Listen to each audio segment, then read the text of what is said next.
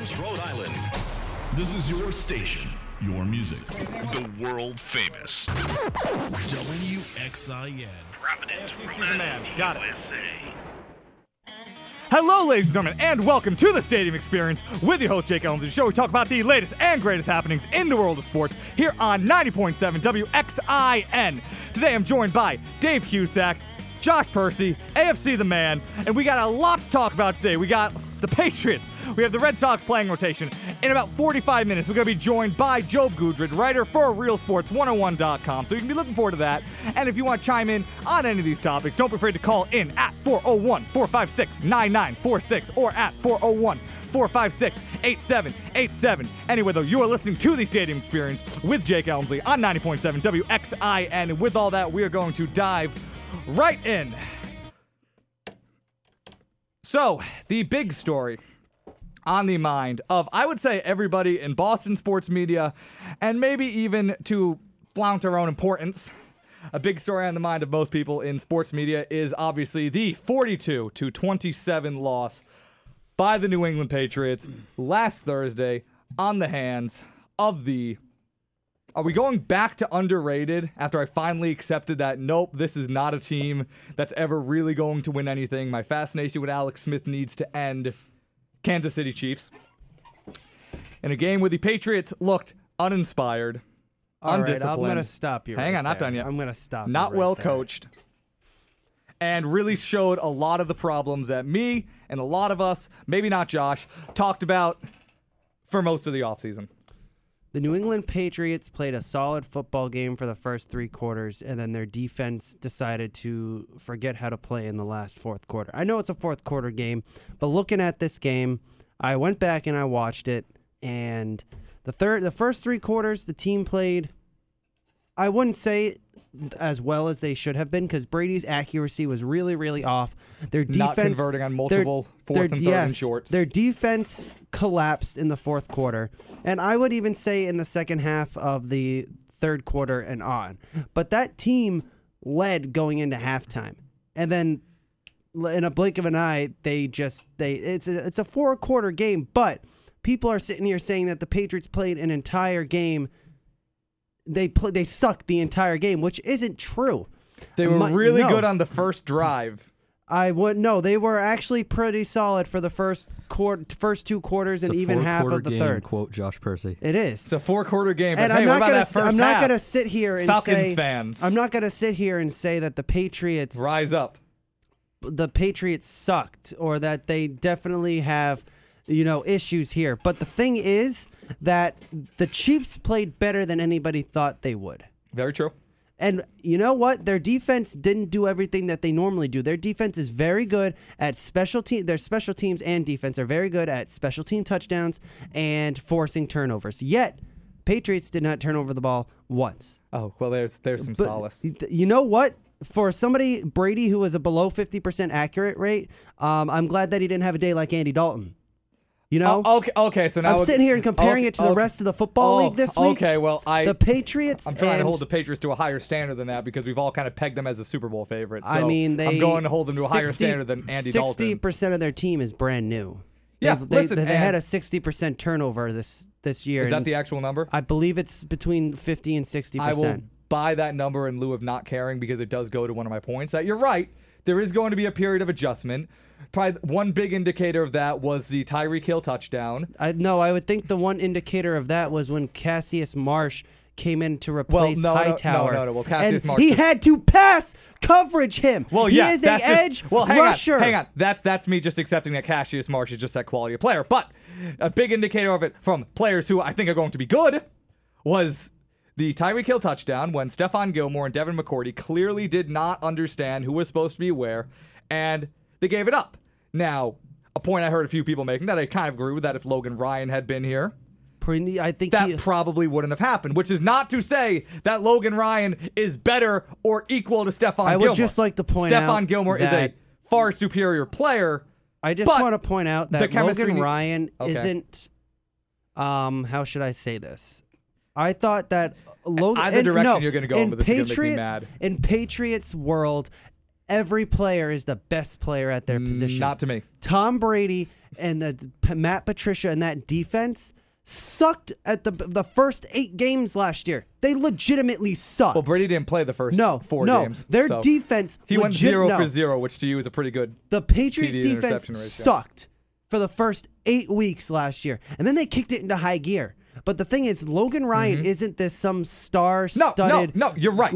I'm not trust me. And I guarantee I will you, sit here and tell you that Logan Ryan is. You take Logan Ryan, you take Stephon Gilmore out and Logan Ryan in, they still get burned by Tyreek Hill. Yep. I'm just saying on that specific play. No, I'm telling you. Let me finish. That specific You play. saw a lapse in communication, which, to your point, is what you're going to see in the early goings when you bring in new players, regardless of if they are far superior Pro Bowl caliber players. You're going to see a different level of communication than from that to 2 guys who have been playing together since they were at Rutgers.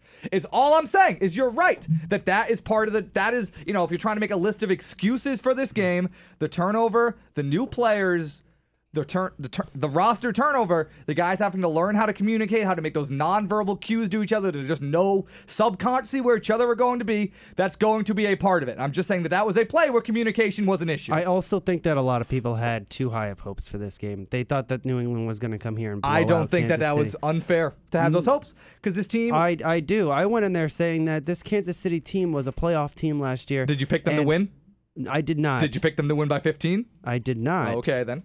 That's what I'm saying. I think they're extremely underrated. They were actually like 9-point underdogs, which is insane given the fact that, yes, the Patriots are Super Bowl champions. But the thing is that the Kansas City Chiefs defense has never been a step in the mud. No. Their defense has always been the best thing about their team. It's their offense that is having an issue with, scoring.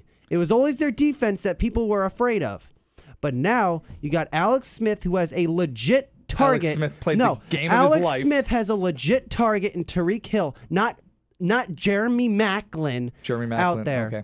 You have a legit top 20 young wide receiver, but whatever. I don't think so anymore. Okay. Not Okay, in, whatever. I can. Whatever, I will go through and name 20 We wide receivers. You know what? There's a reason he's playing for the Baltimore freaking Ravens. We don't need to go down. Okay, fine. We're not going to go down the Jeremy Maclin route. I don't care. I'm not invested in that. I'm sitting here saying Continue. that this offense, this Chiefs team is extremely underrated. I thought that they were going to put up a fight.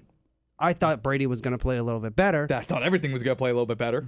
But that Chiefs team was not going to be easy to beat. I expected it to be a 3-point game, and I thought it could have gone either way.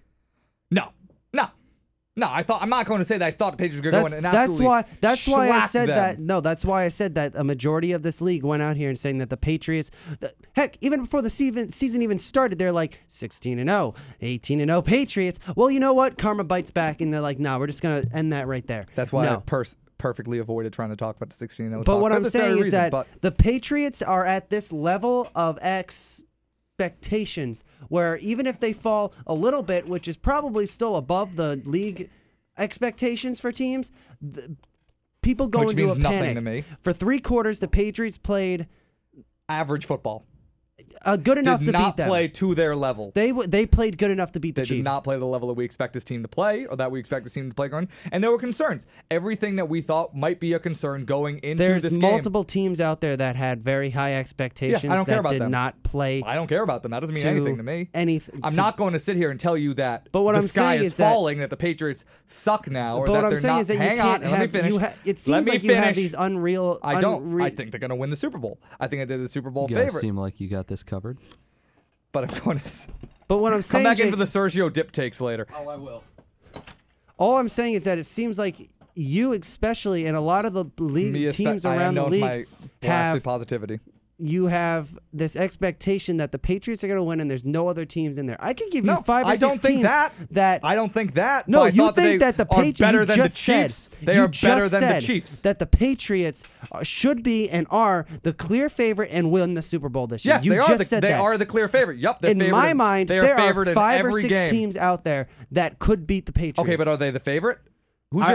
Josh, who's your favorite to win the I Super was going to Bowl say, before honestly, last night? Before last Thursday? Yes, the Patriots were, because they're the defending Super Bowl champs. And I'd be an absolute freaking moron not to say that. And they added Pro Bowl caliber players on both sides of the ball. So when they go into opening week, after we had what was kind of a weird, concerning preseason and training camp period, where a lot of weird things became concerns, and a lot of things we don't usually talk about with this team became concerns, and then they come out and they lose to the Kansas City Andy Reid-led Chiefs.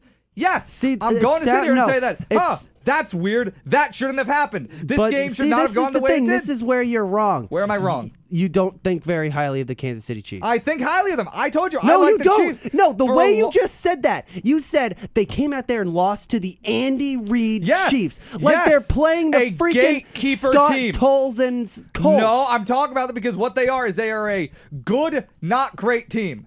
They are a good, above that divisional. Did you know round. that I had the Kansas City Chiefs winning that division and potentially being the number 2 team? Sure, I don't care. They're a division round caliber team. I like the Chiefs. I like Alex Smith. I don't love Alex Smith. I think they have a great defense. They have a decent offense. They are a good team. They are a 10-6, 11-5 team. The difference between me and you is that I can see that there are teams out there that are growing. I see that can too. Beat the Patriots. I think that there so are good teams I was in the league. never sold at that Patriots 16-0. I wasn't either. I was never sold at happen. 1 loss. I was never sold at 2 losses. I said they're going to lose 3 or 4 games this year. It's going to happen. I wouldn't go to 12, but sure. I didn't think they're going to go undefeated. I don't find that, if by anything, that it's such a fluky thing to go undefeated.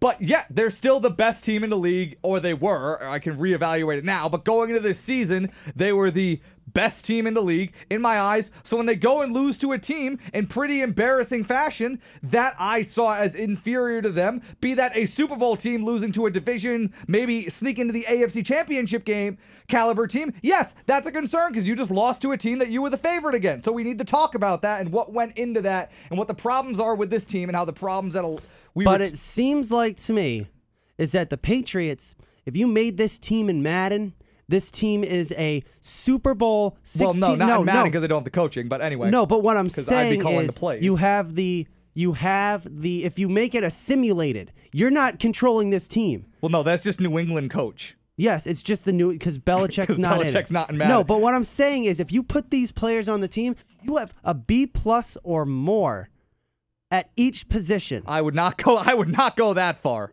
Well, B+ at every no. Yes, not on the D line. Have you seen? Not on the D line.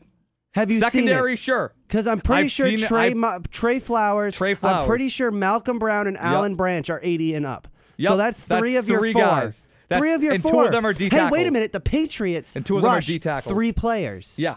So if they just did that, then there you go. Yeah, and then you saw last night they were able to create zero pressure on the quarterback. But still, what I'm saying is... And weren't able to stop the run, and Kareem Hunt ran for 148 yards. Which, by the way, thank you for winning me my fantasy game, Kareem Hunt. But who I started because I knew that this front 7 sucks. And he was going to get the bulk of the carries. But anyway. What I'm saying here is that we all knew about the Patriots' defense being a question mark. And what I'm saying is, what I was trying to get the point on is, on paper, this team is amazing. But we have seen from time and time again that just because you're good on paper doesn't mean you will be good in real life. Okay. That is that can So before this season, Josh, you sitting here and telling me that the Patriots weren't going to be good this year, that they weren't the Super Bowl favorite. Is that no? No, you weren't on here because you're on for show. Were you thinking that? I was thinking they're sitting there. I go, I thought it was weird that Belichick and Kraft are making all these strong moves and signing these players that they wouldn't normally sign, trading for players that they wouldn't normally trade for. They're normally those type of guys where you go and get a mediocre type guy for a cheap long-term deal. Mm-hmm. That's I would never expect them to go out there and grab. They've been down in spending. They've been at the bottom of the league in spending the last couple of years. So eventually it adds up and you have the ability to go make these big moves. So I'm sitting here, I go, it's weird that they're just adding all these guys. Brandon Cooks, Stephon Gilmore. Yes, I remember you hating these moves. No, I'm not hating them. They're great moves. But what I'm saying is, just because you put all-star caliber players on the same team doesn't mean they're going to mesh well. Right. You could have God himself as the coach, and we do. You could, what I'm saying is you have the best coach in the league, and wasn't the best coach in the league on Thursday. Well, Matt Patricia's defense got burned. We will get into the coaching. we'll get into the coaching on both sides of the ball. But what which I'm I have saying plenty is of I'm not problems really. with. I know Bill Belichick is the head coach, but again, Josh McDaniels and Matt Patricia are, calling those defensive sets. And they are defensive very plays. subject to criticism too. I mean, the offensive plays I think went fine. I don't. Oh, I disagree. We can go level by level about this. I mean, yeah, I wouldn't have gone for all those fourth downs, but again, Brady's accuracy was off. Not even that. Okay, and let's now that we've accepted that, I don't know. You love the Chiefs. No, I'm not saying that I love the right, Chiefs. okay. I'm saying is that there's a lot of teams out there that people are looking at and they're like, they can't do it. I go, they have the potential. There are other good teams in the league. This is quote me right here. The league is watered there are down at least from what it's been in the 6 past. teams that could go on to win the Super Bowl this year. At least 6. Well, yeah, but that's the same every year. But 6 or 7. I would even say that. I even said that there's like 12 or 13 teams in the AFC that could go above 500 and fight for a playoff spot. And then you're looking over here at the AFC, and I'm like, you literally only have 6. Yeah. Anyway, so. No, I'm not going to disagree with you. I'm not going to say that the Patriots. But what I'm saying is that the Kansas City Chiefs could easily go 13-3, 11-4. I wouldn't go that far. 11 or 12-4. 12-4. I wouldn't go that far, but yeah, they're a good team. You're right. They're an 8-8 team that just I'm beat not the saying Super Bowl that. champs. I said before. You're right. I said 5 minutes ago they're 10-6, 11-5 division round team. Unless suddenly Alex Smith has turned a corner and the way he played last night is the new norm for him, which I guess we can't entirely rule out. But I don't know, what was that, his 6th, 7th all-time 300-yard passing game? But anyway. Maybe he's finally got that confidence to be able to throw that long ball. I've said for a long time that Alex Smith could be a lot better than he is if Alex Smith just let himself be. But anyway, I won't get into that. I won't get into anything. What I want to get into is this game, what happened in it, what contributed to the Patriots playing at the level that they did, and the easy low-hanging fruit, the thing that I was criticizing all throughout the offseason was, where's the pass rush going to come from? And you really didn't see that.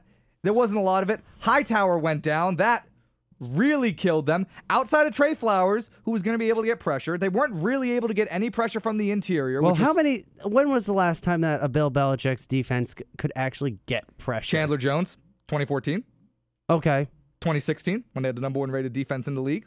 Well, I keep hearing this narrative from Patriots. No, just because they're number 1 ranked defense doesn't mean that they can get to the quarterback. No, it means that they're stopping the pass. It means they're stopping the rush. Yeah. They had a lot more pass. They could have 1 freaking sack all year and they could still be the top defense. You want to know why? That doesn't points take allowed. Points allowed. Fair. Okay, but last year's defense had a lot more guys that I could look at before the season started and went, yeah, they can probably get 4 or 5 sacks from these guys. Jabal Sheard, Chris Long, but then you saw how Trey Flowers, overpaid they Rob all Ninkovich. got. Yeah, but still, I'm not saying that they should have kept... Rob Ninkovich is also like 40 years old. I'm not saying that they should have kept these guys, but I'm just saying going into the year, they had guys who I went, yeah, they can get some pass rush from these guys. And right now, I don't know, outside of Trey Flowers, who are their outside, and Hightower, I guess, who are their outside guys who you're looking at and going, oh yeah, they could be able to get some sacks from these guys. Some of these guys are going to finish the season with 5-6 sacks. Lawrence Guy, yeah. You'll have at least 5 from Alan Branch and Malcolm Brown. No, you're not. Are you kidding me? How many career sacks does Alan Branch have? He's a D tackle. He's not this big-time pass-rushing D tackle. All he's got to do is get past that front center. Yeah, and did you see him do that last night? No. Exactly. Look, I like Alan Branch. Alan Branch was probably their 3rd, 4th best player on defense last year going into the Super Bowl run, but still, he's not... Again, he's not really a pass rusher. He's just there to swallow that run. You just said, though, that he's going to get 5 or 6 sacks. I said 5 or 6 between Malcolm Brown and Alan Branch. Okay, I didn't hear that. Okay. I didn't say that each of them. I said combined. Career sacks, Alan Branch, in 10 years, has 10.5. Okay. And last year he had 1.5, which was not a career high. His career high is 3 in 2011. All right, so he has the ability to have like 2 or 3 sacks. In Seattle, one year when they had one of the all-time secondaries, but which mind you, the Patriots have the opportunity to have. But I'm just saying, and that was kind of what I was saying. And Malcolm Brown's a young dude. I think he's okay. He's a run stopper. He's a decent run stopper. Yeah. Malcolm Brown is but he's not He's not a pass rusher. Pass rushing interior players are some of the most highly valued players in the league right now. So I'm not. But what I'm saying is that between those 2 guys, you got at least 5 or 6 sacks. I'm not sure about that, but sure, fine. I said at least. Fine, between 2 of your starting 4 D linemen, fine. You have 5 sacks. Yeah, I mean, I think Trey Flowers can do at least 10. Yeah, Trey Flowers, I think, has the opportunity. I think Lawrence Guy, depending on if Again, Did he impress you last night on Thursday? Nobody did. Exact. So I don't know. He's a new guy. Exactly. I'm not going to sit here and say that. 2 weeks ago, I sat here with David Cusack, who just stepped out because, well, we're kind of just dominating the discussion. I asked him, and we both talked about this. We listed what players in the front seven do you emphatically trust, and I was only able to come up with Trey Flowers, Alan Branch, Malcolm Brown to play his role, Hightower. And then it went to, Again, Hightower doesn't rush as often as people think he should does. rush more this season. He should. And that was something I brought up this year. The Hightower should probably play D-end a lot more. But did you see what happened when he did rush into the quarterback? He got hurt. Well, that's kind of not excuse because he gets hurt doing everything. Well, the thing is, if he also gets hurt playing if middle he dropped linebacker. back into coverage and he's not a great coverage guy. But the thing is, it keeps him healthy, and he's not as bad as people put him up to be. That's fair. He is a versatile player, but I was saying, maybe they need. But that's what I'm saying. That we're at the point where I'm like, okay, maybe you need Hightower to play DN more, like he did in the Super Bowl on the strip sack of Matt Ryan. That's one. Yeah, I know he has a couple. I mean, Dante Hightower will rush the quarterback if he's a couple times a game. But and when he does, he usually gets a sack. So again, you got Dante Hightower. Right. Probably he could give you 10 sacks a season. He was one of my 4 guys who I listed. But then you need to rely on David Harris being able to play the Mike spot a lot, or Landon Roberts, which. I don't want to take away from David. He's had a great camp. Everybody said he's picked up the defense. But he's a guy with a lot of wear and tear, an older guy. I'm going to say the same thing about David Harris that I did about, I'm going to say about Cassius Marsh. And he's definitely not a pass rusher or a coverage guy. And Dorsett is that. Okay, Dorsett and Cassius Marsh had literally been part of the team for 4 days. I'm not going to sit here and go, Cassius Marsh sucks. But also, I don't know. They traded for him to rush the passer. Yeah, but then again, he's a guy who has 4 career sacks. So I'm not exactly sitting here like Cassius. Also, I'm guessing that he didn't play much. I think he was a rookie in 2016 or 2017. No, he's been in the league for, I believe, actually longer than you think. He's been in the league for 3-4 years. Well, I'm pretty sure he played with Seattle the last 2 years, and I think that's it because he's still on his rookie deal. He is on. Let me. How long has he actually been? Because I read this the other day. He was drafted in 2014, so he's been in the league 3 seasons. Okay, 3. So this is his 4th season in the league, and he has 4 career sacks. Okay, so he's playing in Seattle, where in 2014 they had that amazing defense, right? So he didn't get much time playing. Now here's my one counter. He's playing behind Michael Bennett, who is not going to step off that field. That's fair. So he's playing in a defense setting where they were pretty much already set on defense. He was just a alternate. So he wasn't getting the same 4 amount career of sacks. He could have played 4 freaking snaps. Okay, but Josh, to your point on that, here's the one thing I've been saying to a lot of Patriots fans. Whenever they trade for a nobody from any team, everybody likes to say around here, including me, really, or a lot of the fans, they see something that nobody else does. Right, but I will say this to counter that. The Seahawks have been the Patriots' contemporaries in that regard for the last 4 or 5 years. They've been another team that's been astoundingly good at getting talent from late round picks, undrafted free agents, cast off some other team. So I'm just saying that, I don't know, if Pete Carroll and all them down there didn't see that, then maybe there's just nothing there, which I'm not going to say is definitely true. But again, my counterpoint is that defensive line was pretty much set. That's fair, but still, he wasn't able to break the rotation. Did you see how many, well, it's kind of hard when you have Michael Bennett. Yeah, you're right, but also you're not going to beat out Michael Bennett. Yeah, Cassius Marsh should go on the other side a couple of plays. Cassius Marsh should go out there and have 15 sacks in the preseason in Seattle. He didn't. I'm saying he could, and you know what? Seattle's still not starting him. No, they're going to let him play. No, they won't because they have. Sorry, I've been wrong. He has 3 sacks in his career. But what I'm saying is... Right, but there's another side of the D line, and you still rotate. Michael Bennett doesn't play every single snap. And they have another side of the D line. If you have a guy who can rush the passer, you're going to put him out some. If you think he's something, and once again, they're good at that. They're good at that. So I don't know. I'm not going to sit here and tell you that Cassius Marsh is the answer. I wanted them to make a move. I'm glad that they made a move. But I don't know. Maybe the greedy kind of not looking at it the Patriots way. I wanted them to get somebody who I felt was a little more established. Or I felt was a little more talented. Right, because this team definitely needs to use another first-round pick. Not a first-round pick, but I don't know. You're not going to get anybody established at a position that is in high need in the league. You can get guys. I'm sure that if you are willing to trade a 5th or a 6th round pick, you can get some overpriced price guy in the last year of his deal somewhere who has more than 3 sacks to his name. I don't know, but point is I'm also not going to sit here and tell you that Cassius Marsh is the answer, especially after he played last night. I'm also not going to write him off. Maybe it's because I just think he looks cool with all his tattoos, and I like that he's a big Magic player. I don't know, but he also had 4 days to learn the system. Yeah, and that's why I'm not going to write him off, but also, I don't know, my front 7 questions definitely aren't answered. Is all I'm saying. I still don't know. I didn't know where the pass rush was going to come from coming into this game, and I'm leaving it still not sure where it's going to come from. Out of everything that the Patriots have wrong, the one thing that's going to kill them this year is their injuries. Yep, and that's the next thing. Yes, Thursday night, and I really hate how we have to talk about this 6 days after, which is why I did a Patriots postgame show on 90.7 WXIN after the game. Jake Elmsley, Joseph Caperta, Bancraft Love. Anyway. Bancraft Love. The other something that was kind of surprising to me, which I don't know, maybe we all know something, how much they really seemed to miss Julian Edelman on the inside. Yeah, of course they did. really missed that level of. Look, I don't know, maybe I was guilty of it. Julian Edelman. 3rd down and 5, You're sitting there, you're in the shotgun, and you're looking around. Who does Brady go to it's Julian when Edelman. he needs a play? Goal line, 3rd down, you need to pass. Yep. Who do you go to? It's Julian Edelman. And he went to Danny Amendola most of the night. Yeah, and you know what? It worked until Danny Amendola went down on a punt return, which we can talk about why Danny Amendola was out there returning punts in a little bit. But he went to Danny Amendola. But then you saw when Danny Amendola went down, the play calling became atrocious on offense. Well, they didn't really have any other choice. They did not need to go vertical and take deep shots.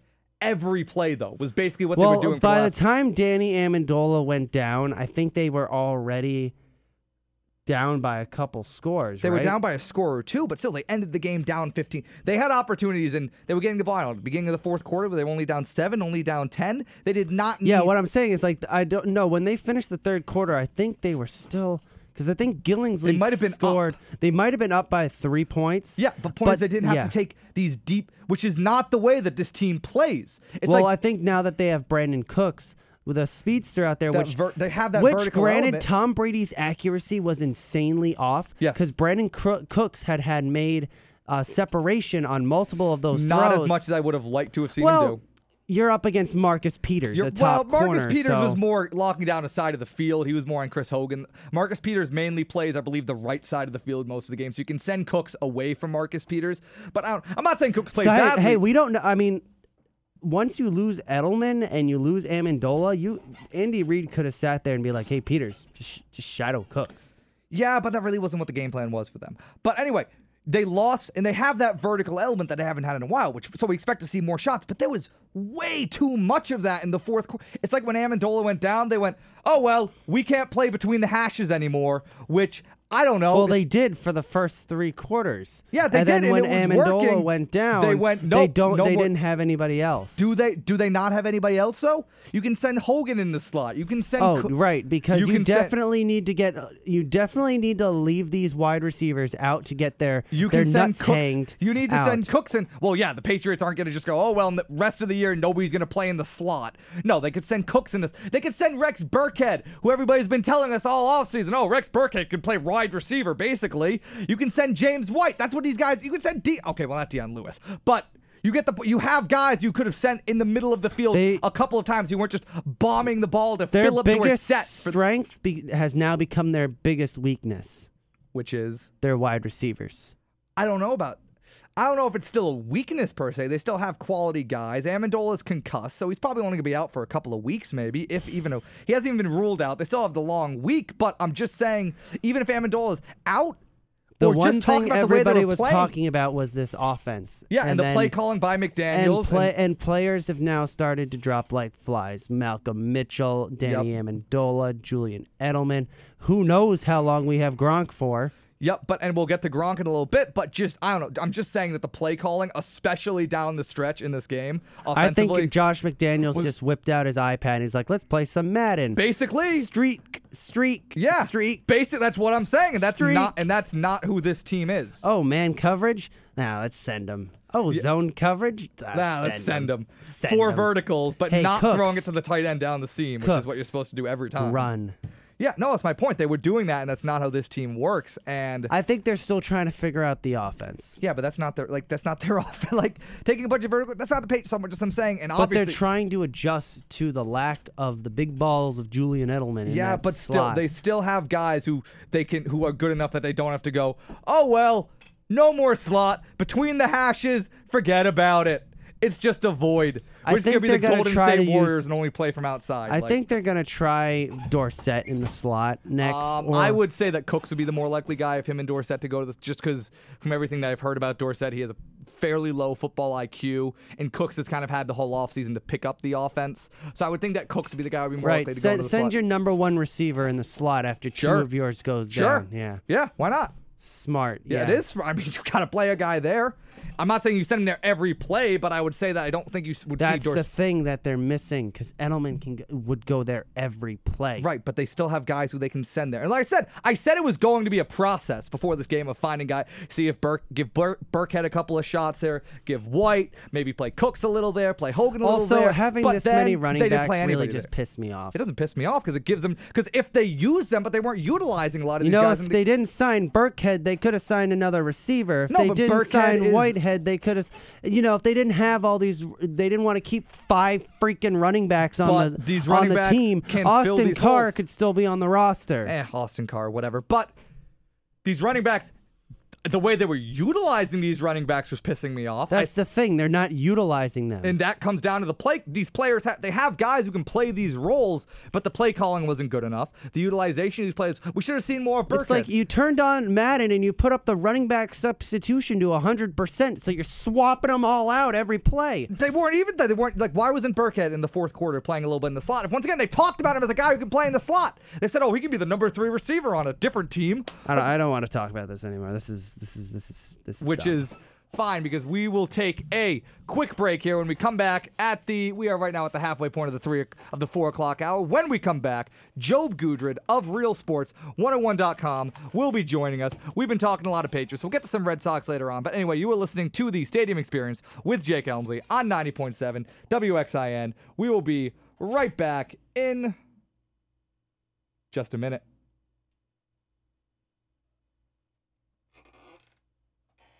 Build a better tomorrow by planting trees. When you support Tree City USA, you're helping the environment and your community. Visit the Arbor Day Foundation website, arborday.org, and find out which trees to plant where and how to contact your state forester for community forestry assistance. Help the Arbor Day Foundation plant more trees across the nation. To contact the Rhode Island Division of Forest Environment, go to arborday.org.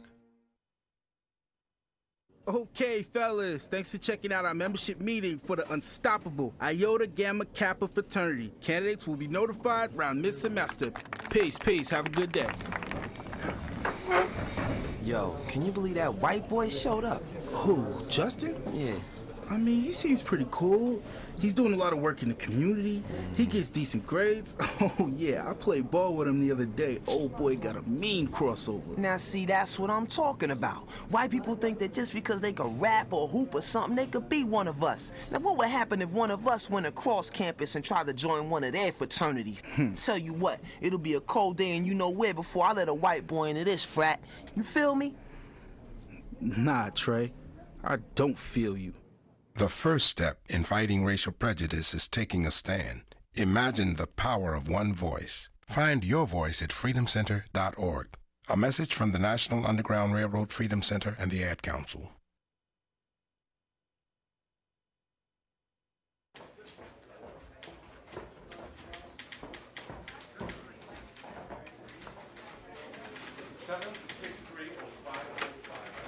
Up to date on current events? Just want to hear yourself speak?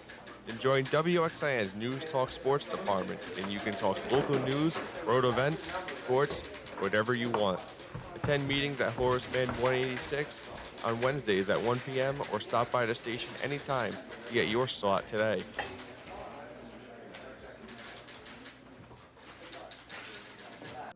For the best local pizza, look no further than Big Tony's Pizzeria at 525 Eaton Street, Providence, featuring daily specials and free delivery until 4 a.m.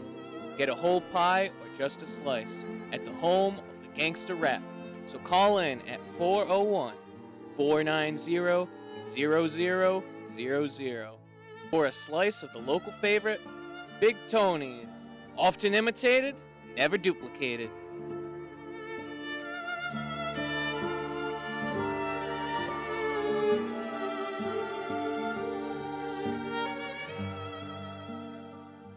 You will never find a more wretched hive of scum and villainy. This is 90.7 WXIN. I'm alright, nobody but about me. Why you got to give me a fight? Can't you just let it be? I'm alright. Stadium experience, Jake Elmsley. Josh Percy has stepped out for a little bit, but that's all right because we are now being joined here by friend of the show, Job Goddard, writer for RealSports101.com. How you doing, Job? I'm good. How you doing, Jake? Good. So if you were listening to the show or you've been listening to the show and you want to call and talk about any of these things, don't forget to call in at 401-456-9946 or 401-456-8787. It's been all Patriots so far. It's probably going to keep on being all Patriots with, once again, Job Goddard, friend of the show, part-time co-host. But yeah, we've been talking about the Patriots. Me and Josh Percy were and I was specifically just harping on the play calling in the game and the utilization of the slot men. But I guess we'll just ask you, Job, what are your main takeaways from Thursday night's game? It's funny to hear you say that because that was my number one takeaway was it was not a good game for Matt Patricia, and it was not a good game for the Patriots coaching staff in general. Kareem Hunt. Those were the two words that really stuck in my head on Thursday night. I had no idea who he was going into the game. I had him on my fantasy team in the flex. Back. I did not have him playing. I actually lost my fantasy lineup this week because of him. But he was wide open all day in the receiving game, and we couldn't seem to stop his run. We had and Tyreek Hill, for the tight end for the Kansas City Chiefs, was also wide open. There were so many holes in our defense this week. Yep. The main one that I come back to is in the third quarter with about 9 minutes left. It was about a 40-yard reception to Tyreek Hill. Oh, it was more than that. Right-hand side of the field. Oh, more than that. Talk about the touchdown? When he caught the ball, was at 40 yards. Yeah, when he caught the ball, it was at 40 yards, and then he had 25 yards of open field for the touchdown because he was wide open. There was no defensive coverage whatsoever. They picked the hole perfectly, but that really shocks me. It's not something you really see is to get the Patriots out-coached. You know, we've been outplayed before, but out-coached is not something we usually see. Out-coached. It was a bad game. It was a out-hustled, bad game for the too. Patriots. It seemed like out-hustled was part of it, too. It seemed like they were not, just into the game, which... Not at all. Which kind of brings me to a point of maybe something I kind of thought was, maybe this team, and, we typically think of the Patriots as a team that they don't let any outside noise in. They don't hear it. They move on. They don't pay attention to it. They move on to the next game. But, is it completely unrealistic to say that maybe this team kind of bought into their own hype a little bit?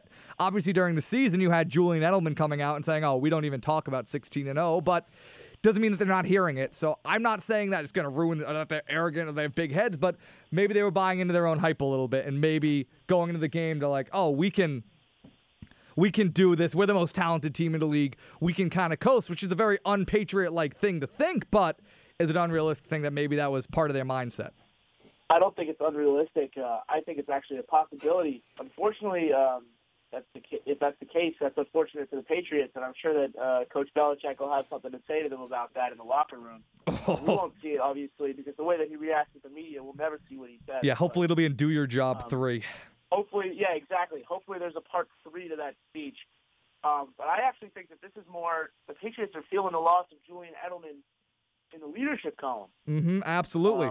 A little bit more so than even on the field because Tom Brady can throw the football. We saw him throw an 80-yard pass to Brandon Cooks.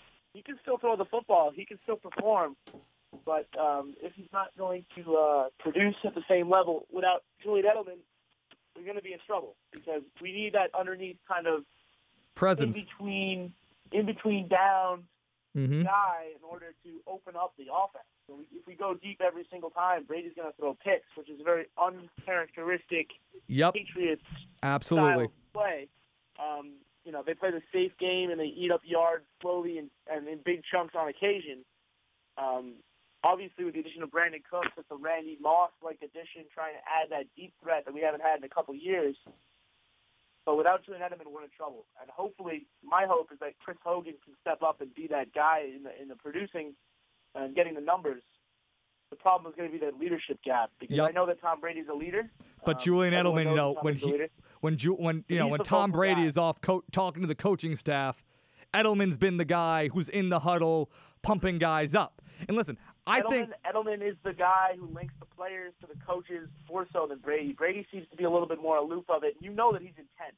You see the intensity that Brady plays with, but Julian Edelman seems to have a little bit more of an impact especially on the young guys on their effort level, because the effort level that Julian Edelman shows is always 110%. And without him, we're gonna struggle in that department. Yeah, and you saw the first, 2.5 quarters of the game. It was Danny Amendola who was the guy they were going to on the inside, which, was the easy thing to assume that they were going to do.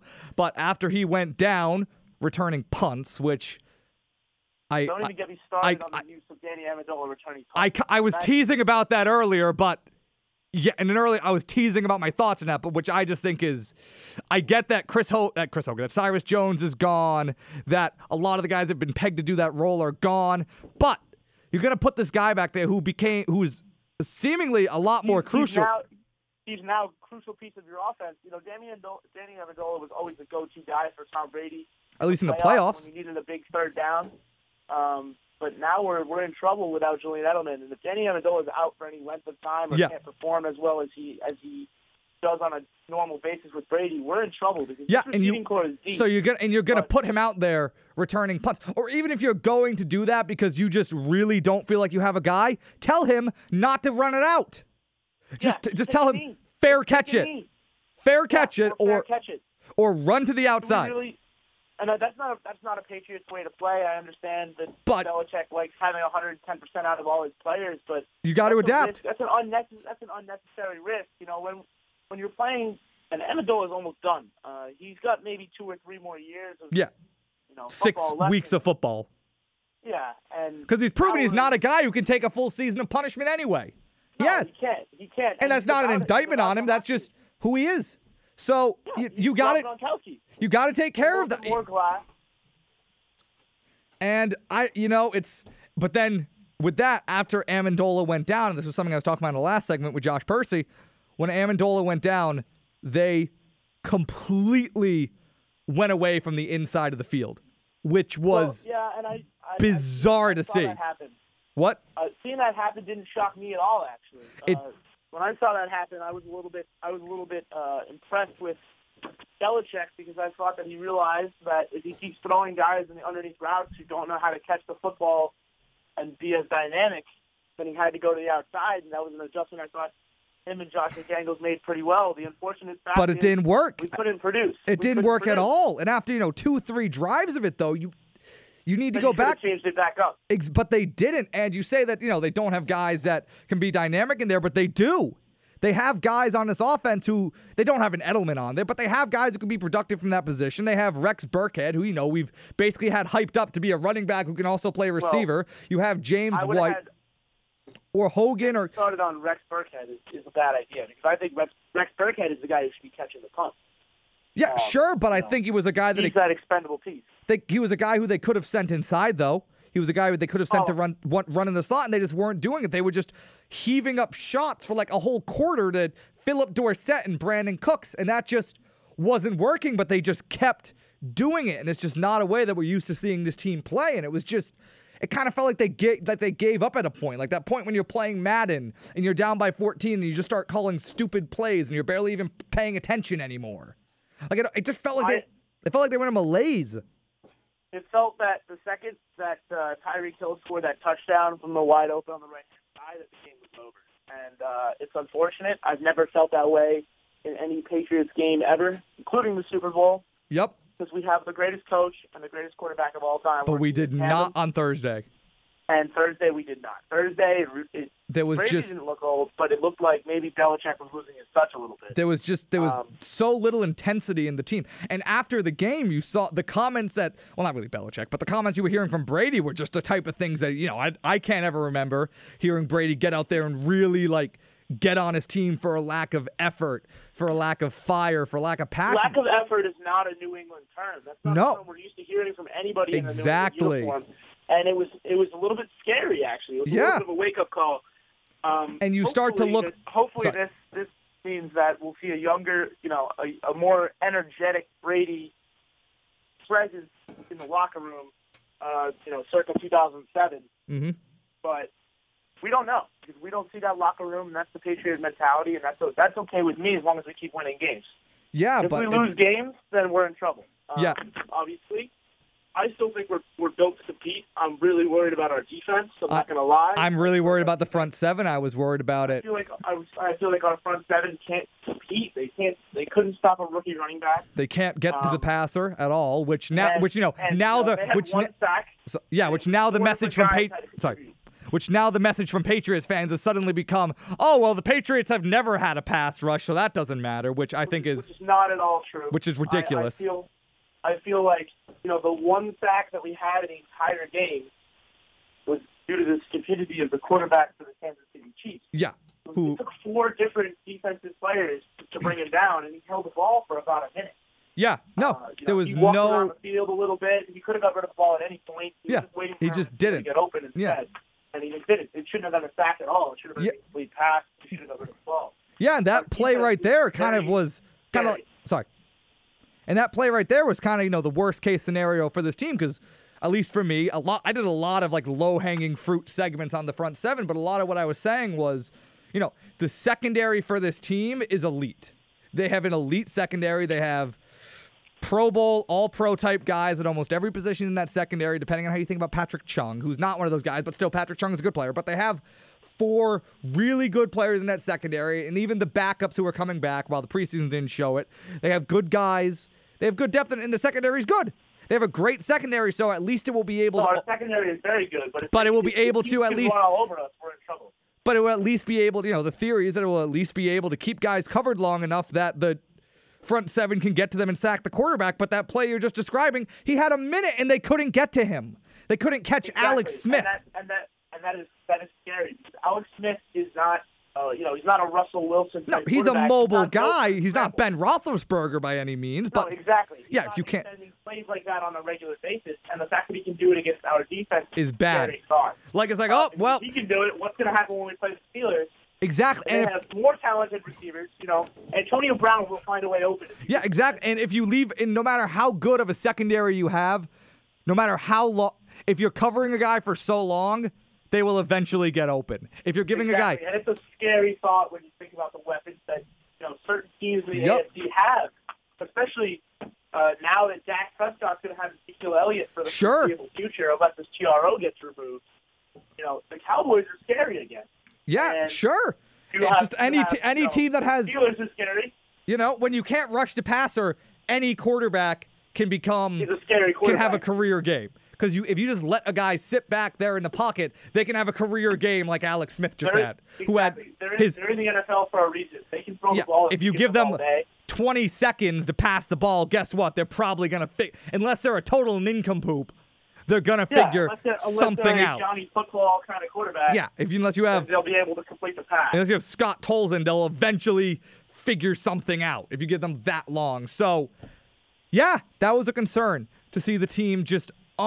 which wasn't surprising per se, because you sat here and I sat here, and I think you even on the show when we did a segment like this, you tried to list guys on the front seven who you count. I couldn't do it. And two of them were D tackles, and Trey Flowers is the only end who you feel like you can trust, but even him, he has yet to put together a full, legit season as a dominant player.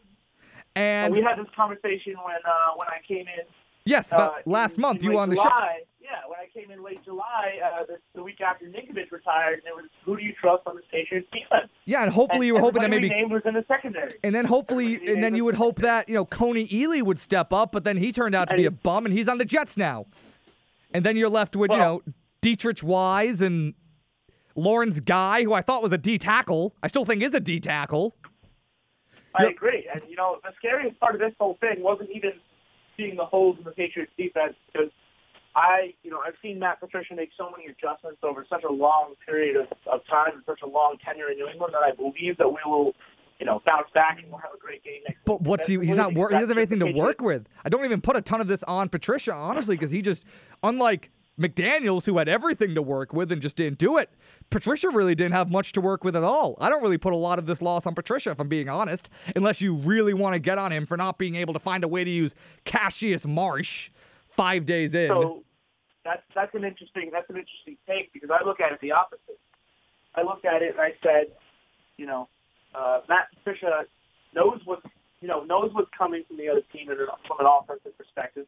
For his defense, he knows his secondary is strong, and he knows his pass rush is weak. Josh McDaniels had to work with a few new pieces this week and try to figure out, what his new scheme is going to be with Brandon Cooks. Matt Patricia had all summer knowing that he had this defense. To see him come out in game one and have a performance that's that bad, it's shocking. That's the most points ever scored against a Bill Belichick. Yeah, no, that's fair, but I just don't think that necessarily it was a scheme with the defense that was the problem. I was watching the defense and I'm like, these guys just can't get to the passer. This is just the players just can't perform. But with the offense, I'm like, why are you throwing the ball outside every play? What are you like? There were solutions I could think of with the offense that they weren't doing. With the defense, they're unpatriot-like plays. With the defense, I was at least looking at it and I'm like, they're just playing poorly. But that's the talent that they have. But and you saw also there was communication issues, which is gonna happen when you have a new team. But look, like you saw the play with Tyreek Hill, it just seemed like nobody knew where they were supposed to be. And then which is terrible, and that's not a Bill Belichick run team. No, and listen, that's what's that's also between McCourty and Gilmore, and that's what's going to happen when you have a guy when you have McCourty going from Logan Ryan, an inferior player, but a guy who he's been playing with since college, to the Belichick system. Yeah, to a guy who he is just getting to know. So you're going to have those issues. So I don't put that on the coaching so much as just these guys just need to develop that chemistry, but I still don't know where the pass rush is going to come from, and that was kind of my worst fear, was that this is what we were going to see tonight. And even then, they weren't even able to stop the run, which, with a lot of these guys, you're like, okay, Alan Branch isn't a pass rusher, but hey, he's a run stopper. Malcolm Brown isn't a pass rusher, but hey, at least he's a run stopper. David Harris, he's a run stopper. Landon Roberts, he's at least a run stopper. None of these guys were able to stop the run. They couldn't even do that. Come here. And that scares me to no end, because I came in and I made this prediction on the show the last time that you had me on, was that the Patriots were going to go 14-2. Yeah, and honestly, I had them losing to the Steelers. Yep. I think it's week 12. Yep. And I had them losing to New Orleans, which would be next week. Yep. I was in the same boat. 14-2. I had them losing to the Bucks on Thursday night just because of travel stuff. I had to pick something, but I had them 14-2, 13-3 too. Yeah, so now I have an issue here, because next week I'm actually really worried. I think Drew Brees is one of the best quarterbacks in the league, and he puts up 5,000 yards consistently every year. And if you can't make him uncomfortable, he's just going to pick you apart. Throw the ball. And listen, this game next week, and I'm not going to sit here and tell you this is a must win, because I don't know. I just don't want to get into hot takery, but they kind of need a bounce back game here. And they have the opportunity to have a bounce back game. The Saints defense is putrid. It's been putrid for the last couple of years, so the Patriots need to have a bounce back win this Sunday in New Orleans. They really I look at it and I say we really need a bounce back win, but it's not a must. I don't think it's a must win game. I think we lose. No, but if they lose the way that they lost on Thursday, you'll see a lot of people check out, and I think you'll see a lot of changes. I think Belichick will, make a lot of changes on his offense and his defense. But McDaniels and Patricia know how to adjust. But if we don't see a different style of play from that defense, an elevated level of play from the Patriots defense this week, then I don't know how anybody can predict them to win the Super Bowl or even get there. No, I mean, listen, like the Steelers, and they're so much better on in the run game than the Chiefs are. With Le'Veon Bell, who can run over anybody. Well, for the sake of my fantasy team, I hope. They also have a great quarterback and they have Antonio Brown. Yeah, listen, they have weapons. You'll need a defense, or you'll need to. And listen, if they go into New Orleans this weekend, and I don't say if they don't win, but listen, if they can, like, I don't know, I guess I'd be comfortable if the game ends, 38-35, but the Patriots were at least bombing it away at least. Like, I want to see some offense. And another big thing I want to see, I really need to see Gronk produce. And I give him, I agree. And I give him a pass this week to a degree. I give him a pass because he was covered by Eric Berry, who, is probably one of the two guys in the league. You're not surprised. You cover Gronk. Can cover him and Cam Chancellor. Now, mind you, if Gronk's, the Hall of Fame guy, who we all make him out to be, and a lot of the great, he should still be able to do more than he did. But, I'm not going to sit here and tell you, Gronk's not back yet after, once again, an all-pro guy was covering him. Like, listen, if Gronk had been able to haul in that touchdown he did, that he almost caught, then, we'd probably feel a lot better about Gronk's performance. I'm not going to get on him, but then if he can't go in against, Manteo and who? Do they still have Kenny Bird there in New Orleans? I actually have no idea who they have that can cover Gronk. So if if Gronk can't produce there, then I'll be concerned, which I don't think. I can't see how Gronk doesn't eat that team alive, but it's just, I want to see him eat that team alive so I can at least feel better about it, so I can at least be like, okay. I feel like we'll see a lot of Gronk next game. I feel like we'll see a lot of deep crossing routes from Gronk with go routes from Brandon Cook. Yep, I hope that we see more of Rex Burkhead or James White. Should open up some runs for us, and also some passes into the flat or 2 or 3 yards deep. Absolutely. James White, who can catch the football. Yep, I want more of that. And get some yards. Or Dion Lewis. I want to see Chris Hogan get involved. Now, mind you, Chris Hogan was being covered by Marcus Peters the whole game. But I want to see everybody on this offense get more involved. I want to see the whole offense just play better. I want to see the tackles not fold in the fourth quarter, which I haven't even gotten into after this whole year of me, after the whole summer of me going, the interior of the O-line scares me. It's the tackles in the fourth quarter who are just getting run over by Justin Houston and D4 to whoever they have there. But I have a question for you here. Sure, lay it on me. I want to know what you think. How much of this loss do you think is on Brady and him playing with his new toys and Brandon Cooks instead of making these simple passes through the middle to a Chris Hogan or a Rex Burkhead? Or a little bit less flashy weapons. I think that there's a part of that's on Brady. Obviously, he completed under 50% of his passes, and he's the best quarterback of all time. So, yeah, a lot of that's on him. But also, I do go back to putting a lot of it on the play calling, which, mind you, he could have checked out of some of those plays. But I blame it more on the coaching than I do on Brady in this game. I do. He overthrew. He had some passes that were bad. He overthrew some guys. But even if he got those throws back, they still probably wouldn't have really been in a position to win. And also, I put a lot of that on the play calling on 3rd and 4th and short, where they were never able to convert. I have to put that on the play calling more than Brady. So my one play from the game that really stuck out for me on offense was the 4th down run that we gave to Gillisley. Yeah. It was 4th and 2. Yeah. Now, the statistic is the Patriots complete 88% of quarterback sneaks from under 4 and 2. So that shocked me a little bit, was to not see Brady dive forward for those 2 yards. To see a handoff to Gillisley, who, granted, was terrific in the red zone. Gillisley was one of the best parts of the team on Thursday. He didn't get a lot of yards. He only had 44 yards, but he was fantastic in the red zone. He got 3 touchdowns, and one of those touchdowns, I think it was the second one, if I'm correct. Yeah, he got one called back. Out of nowhere. Yeah. He kind of made that out of nowhere. He ran over everybody. Yeah, and to get through a bad block. I don't necessarily get on them specifically for not calling the QB sneak, which was something that a lot of people were, because I get it, you can't run it every time or it becomes really predictable and then teams are always preparing for it. So I'm not necessarily saying, I wasn't looking at the TV necessarily they need to run the QB sneak here, because as successful as they've been with it, you have to do other things, but that doesn't mean you just need to do the other most predictable thing and just run it up the gut. There are a million things you can do. And they would just see that shocks me a little bit that they did that for one reason, and that's because our offensive line is not overpowering. That's another good point. There's they're good enough to give Brady time to throw the football, but they're not overpowering. No, they're not You're a not looking at an joke. offensive line that's terrific, and you're not looking at a vintage 2014 Marshawn Lynch at running back. Nope, either. you're right. Gillisley is not the number one running back in the league. He's not a Le'Veon Bell. Nope, he's not. No, there were a million other things they could have done on 4th and 2.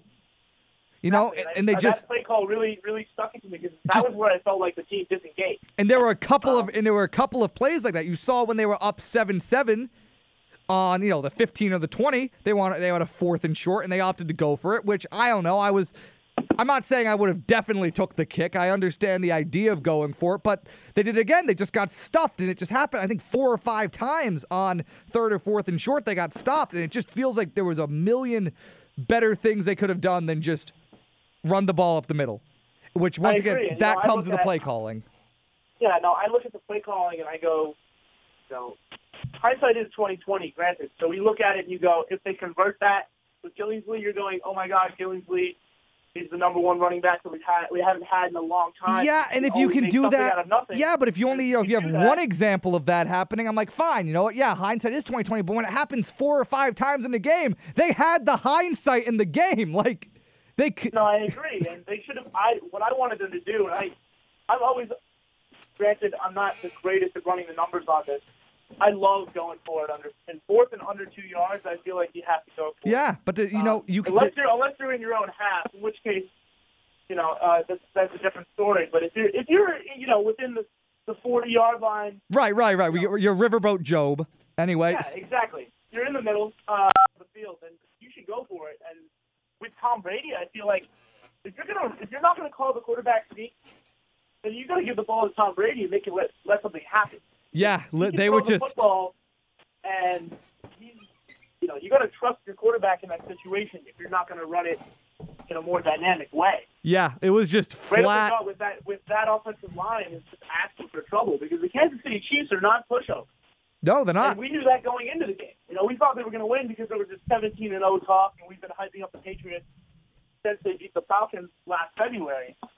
But I don't know. I thought that this was going to be a tough game. But I thought it was one that they were definitely going to win. 28. I agree. I thought we were totally going to win it. But I thought we were going to win it because I thought we were going to have Julie Ellis. I thought we were going to have decent play calling. And I didn't think we were going to have, these simple mistakes on defense that give up touchdowns that shouldn't even be catches, let alone 80-yard downfield drives against Devin McCourty. You shouldn't be having a rookie running back catch a 74-yard touchdown pass. Exactly, and you know what? I felt really good about the Patriots in the first quarter, even the first half, even when they forced a fumble from Kareem Hunt, and I was like, okay, he's not going to let that happen again because rookie or not, he knows how to hold the football. But that was a great play, and I was like, okay, these guys have some balls. They know how to play football. And then it just... they might not be the most talented. And the first drive they had, they were moving down the field, and you're like, yeah, this is it. It feels good to be back. This is, this is what we've been building up to. And then, exactly. they get and it's going to be fantastic. They get stopped in the first quarter when they're up by 7 in their own red zone. They don't convert on the 4th down, and then it kind of, I don't like to ascribe to one specific turning point in the game, but it all just kind of, it felt deflated from there. It went downhill from there. I felt like it went downhill from there. I don't feel like it was a turning point because there were so many points that they just effed up and that they had the game around. Yeah, no, exactly. And they just didn't. They just seemed drained for most of the game, and I don't, I think there's a billion things you can attribute to it, but I just hope that we see some kind of a turnaround this weekend against New Orleans, which once again, I think we'll see. They have the long week. That hopefully this engages them like it did in 2014, like the Lawyer Malloy game did in 2004. I hope that we see it, but I need to see it. So hopefully. I've been seeing stats circulating all week about how the last 3 times that the Patriots lost game 1 of the season, they won the Super Bowl. But this is not that team. This is not the 2017. This is not the 2013 team. No. This is not last year's team. No, this is different weapons and different dynamics on this team, and a lot of new faces. Mm-hmm. You hear a lot about how great the Patriots running core is this year, and I don't doubt it because I love Gillisley. I think he's a great pickup. Oh, I love that they got him. He was my number one guy I wanted them to get this offseason. He was my number one option for running back. I thought so too. But now, with a front seven as weak as ours, are we going to be able to get the ball back often enough to actually use the run game as a weapon for Tom Brady? Our defense is pretty weak.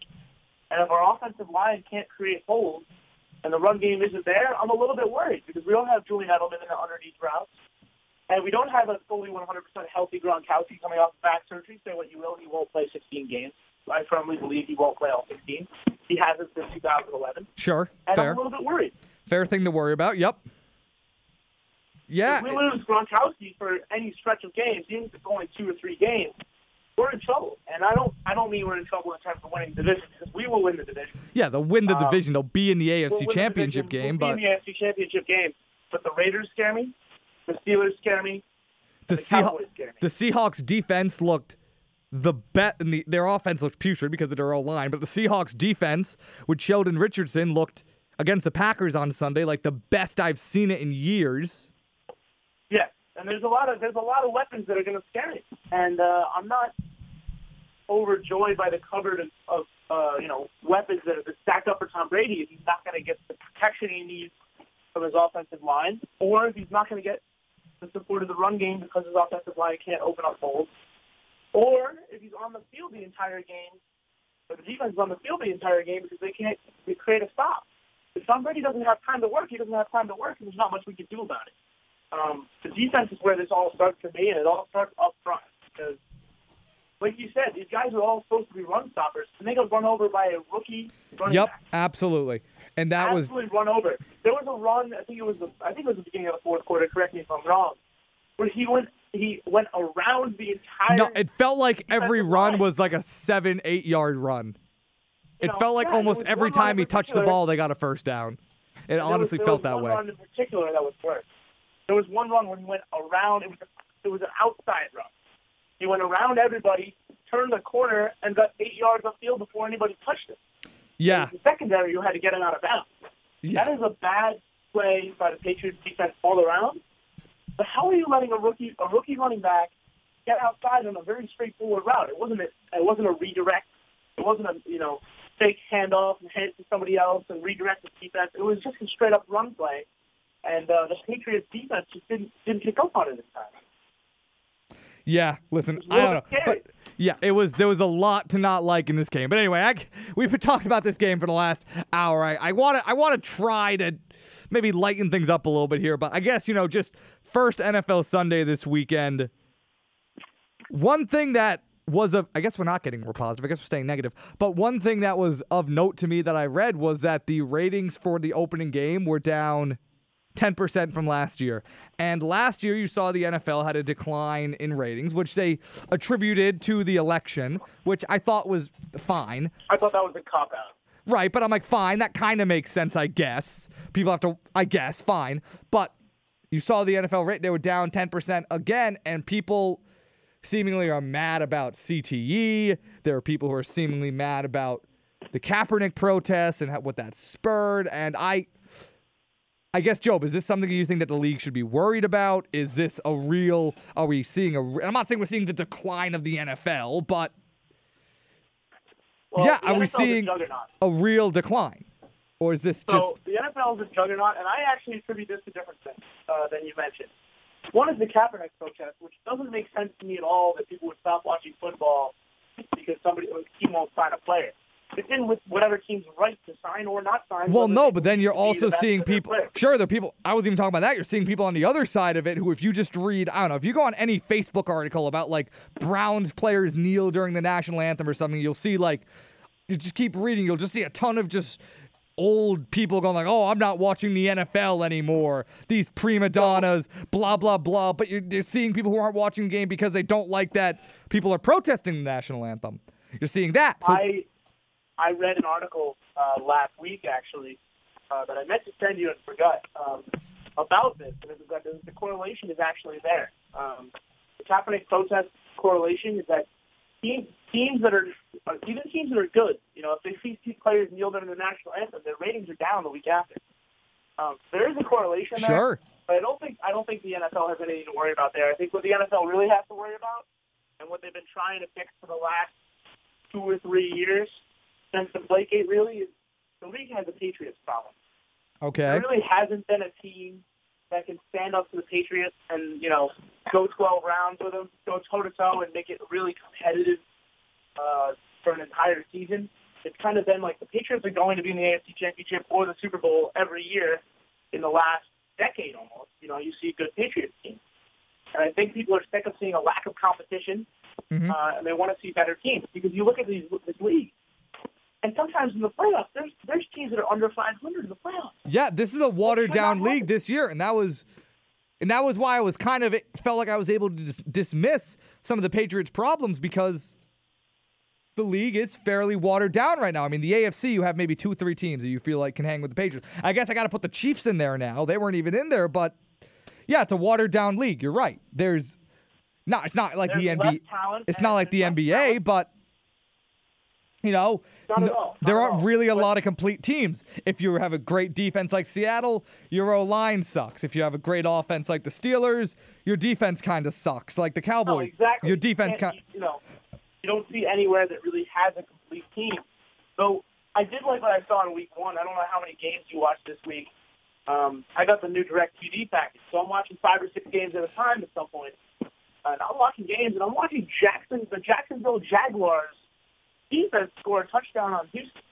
Yeah, and that was in Houston, but Houston was another team you thought, if they can get their quarterback situation together, if Tom Savage or Deshaun with the Patriots, and then I don't know, an amazing defense.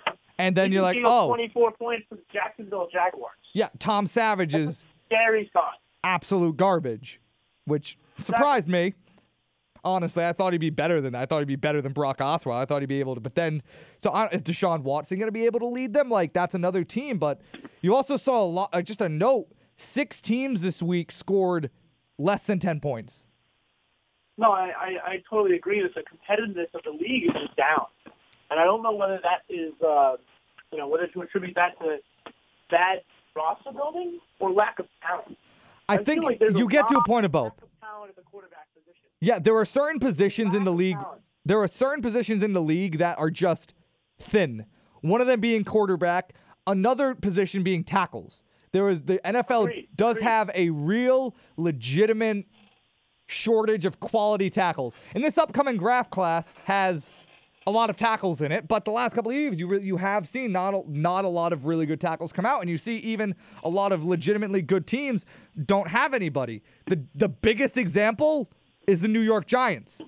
Eric Flowers and Bobby Hart are terrible, and they made no effort to fix it, and then you saw on Sunday Night Football against the Cowboys, even though they didn't have Odell Beckham Jr., they weren't able to do a thing. Eli Manning didn't have any time. Brandon Marshall Eli Manning has one major weapon, and that's Odell. So without Odell, I find it kind of hard to blame the Giants for their loss. I do though, because even then, if you give him time, they should be able to, against the Dallas defense, which has been pretty awful the last couple of years. They should be able to score more than 3 points, but they don't have any tackles. And then another team, the Seahawks. I mean, they lose George Fant going down was a big thing for them. And George Fant is a guy who 2 years ago was playing for the Baylor Bears in the in March Madness. No, I agree. Like that's another great team that was barely able to play any offense because they don't have any O-line.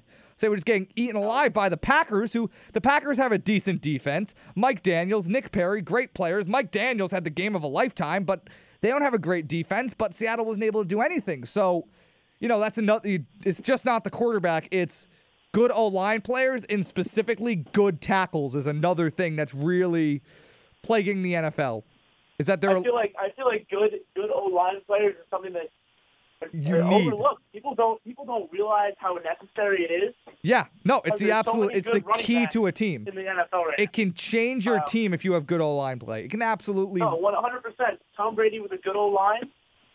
With a bad O-line is not Tom Brady. Even Dallas, before they got their O-line together, they weren't anything because their defense was bad. Romo wasn't playing his best. But once you get a good O-line, you can run the ball. You can keep your defense. I don't want to get into stupid football cliches, but you can keep your defense off the field.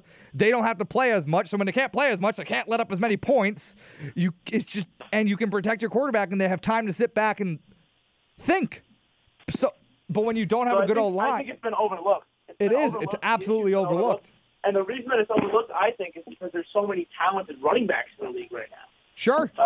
Who are big names. Yeah, we're seeing a little bit of a renaissance for the running back position. Absolutely. Exactly. It's not really a position that in the last 10 years has a lot of big names. No, you're right. We were kind of, 2-3 years ago, people. 2-3 years ago, people were starting. Lynch retired. Yep, but no, I mean, Job, like 2, 3, 4 years ago, people were starting to ask, like, "Ooh, is running back like even a position you need to value anymore?" It's obsolete. People were starting to ask that question, but then Le'Veon Bell came out, Ezekiel Elliott, even a guy like Jordan Howard, Todd Gurley for a little bit. He's kind of re-getting his footing back, but there was a point there when the running back position was being devalued a lot.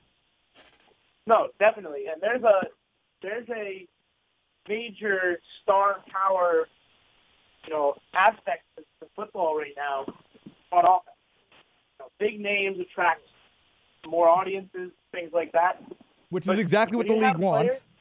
When you have players like Ezekiel Elliott, who's a star in his position, who's one of the best in the league, have such negative press value to the NFL. I think that's part of the ratings problem. That's another thing. You're right. Who would otherwise be stars? The NFL has had a beloved players. The NFL has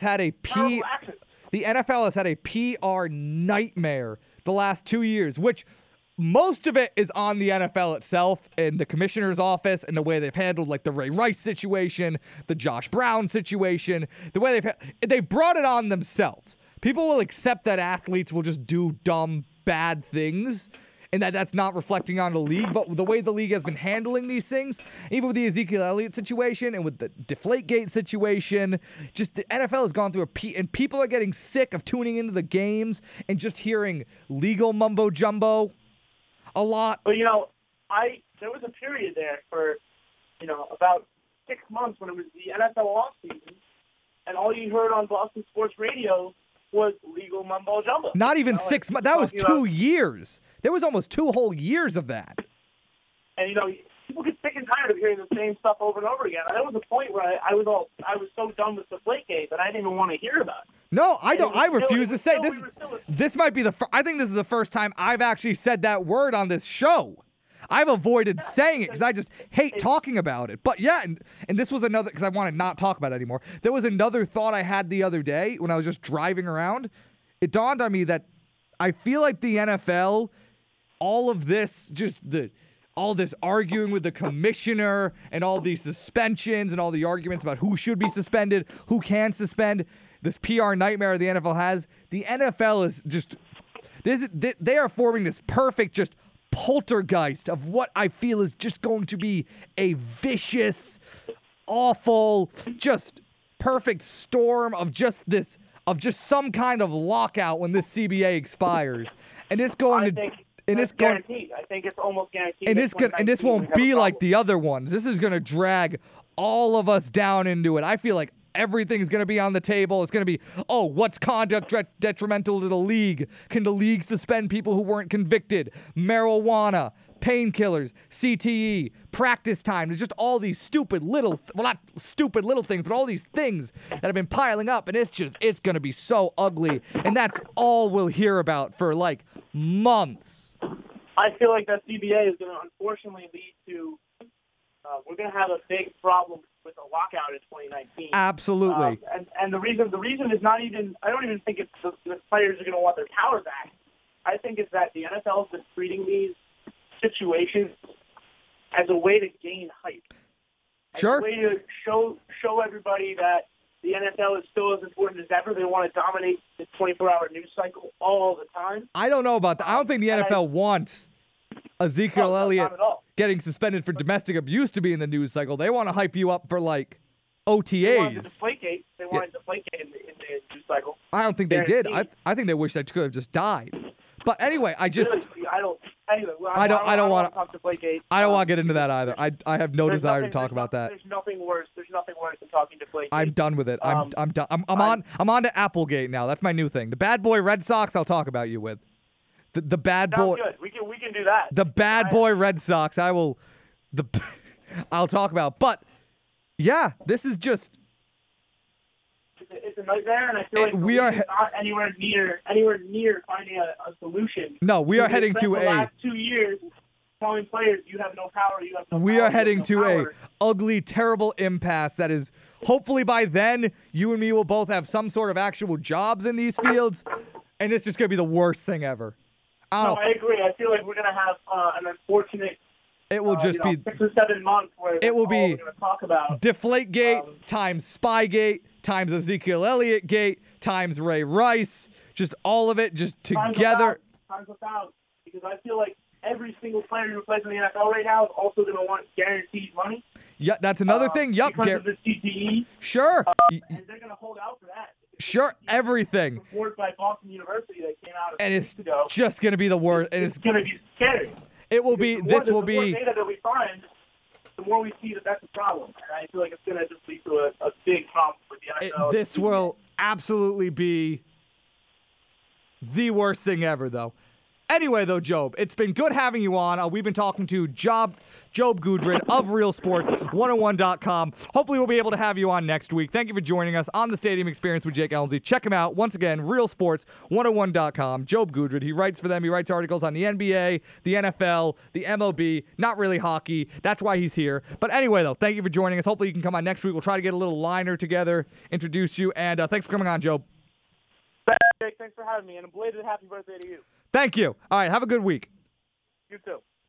All right. Anyway, though, we were talking to Job Goddard of Real 101 Sports. You are listening to the Stadium Experience with Jake Elmsey. We are going to take a quick break. Then we will move away from NFL stuff, or at least serious NFL stuff. We'll have some fun. We got some Red Sox stuff I want to talk about. We have some Celtics stuff I want to talk about. If you want to call in and discuss any of these matters, don't be afraid to call in at 401-456-9946 or at 401-456-8787.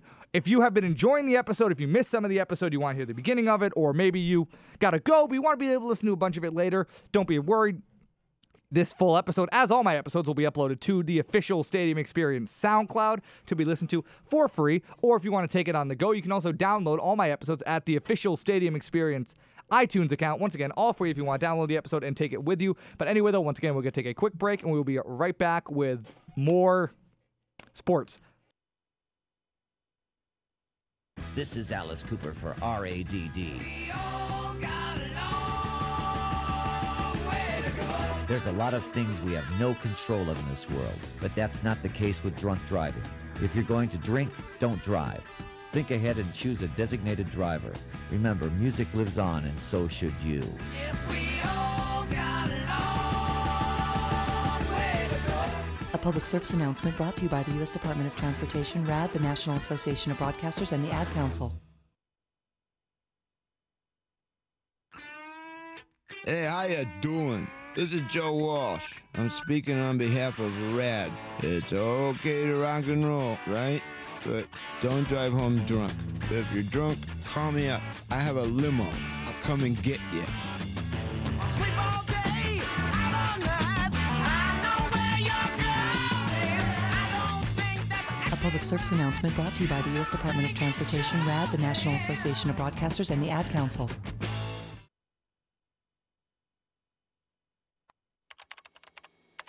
My name is Joe Thompson. I'm 29 years old and I have a career that I love as a systems analyst. Career. It still sounds cool to say that word. I never could have gotten on this path without a college degree. And if the college me were here, he'd tell you. I never would have gotten to college without Big Brothers Big Sisters. I could have ended up anywhere, on the streets even. But college? Joe Thompson? Not likely. My big brother helped me out. He taught me I could do anything, at a time when a lot of people were saying just the opposite. And to a 7-year-old, that means a lot. My big brother's name is Phil. And Phil is the reason that this 7-year-old grows up to be a systems analyst. Whether you donate money or time, you're helping Big Brothers Big Sisters help a child. And that can last a lifetime. Start something today at BigBrothersBigSisters.org. Brought to you by Big Brothers Big Sisters and the Ad Council. For the best local pizza, look no further than Big Tony's Pizzeria at 525 Eaton Street, Providence, featuring daily specials and free delivery until 4 a.m. Get a whole pie or just a slice at the home of the gangsta rap, So call in at 401-490-0000 for a slice of the local favorite, Big Tony's. Often imitated, never duplicated.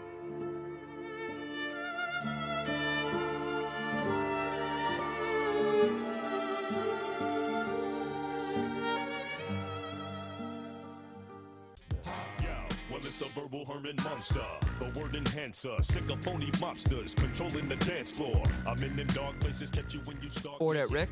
Can't think of anything better to do? Join 90.7 WXIN.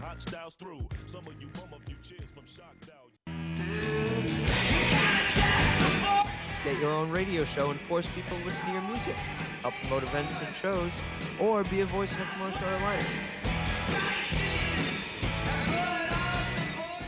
All tastes in music are welcome at our meeting every Wednesday at 1 o'clock at Forest Man 186, or check us out at rickradio.org. Come play your music at your station.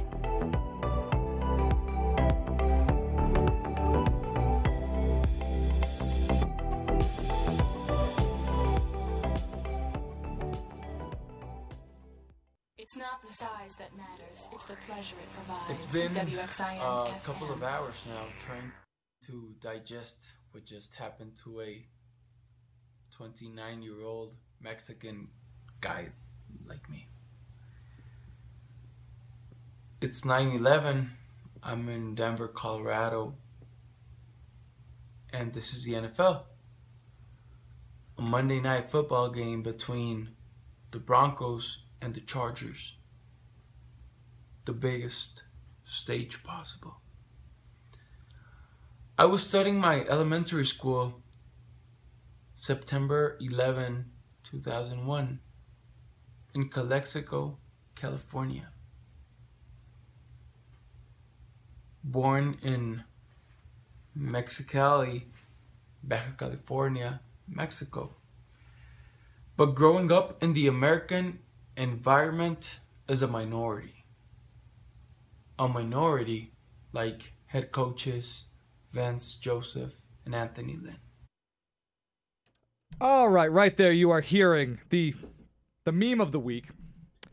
Sergio Dipp, in a video he posted, obviously on Monday, the day after the Monday Night Football game against the Denver Broncos, between the Denver Broncos and the San Diego Chargers, but he was the sideline reporter, where if you haven't heard yet, he went out and gave a not so great performance, and everybody, the internet collectively, the lot of us, we all laughed, we went, haha, this guy didn't do so good.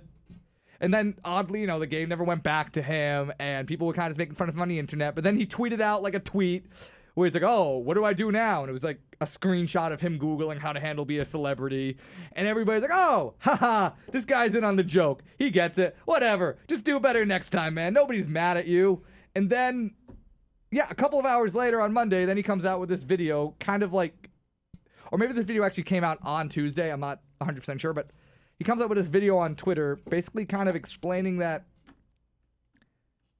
kind of tying it all in 9/11 for some reason, and then kind of, at least in my eyes, Dave, and I know that you have some opinions on this, kind of tried to make all of us out to be, or at least all of us who were laughing at it, to be oddly xenophobic. I mean, I think if what you think the joke is that he doesn't grasp English well, I mean, it's just a weird situation for me, because especially being, someone who does sports radio and does stuff like this. I used to do a sports show. Gumble to Gumble, R.I.P. You got to understand that, first of all, not only is it not his native language, this is his first time. He's doing Monday Night Football. Like, he's never done this before. And I think that you have to, people say don't feed the trolls. People say, people on the internet are just going to be trolls. People on the internet are just going to be mean to you.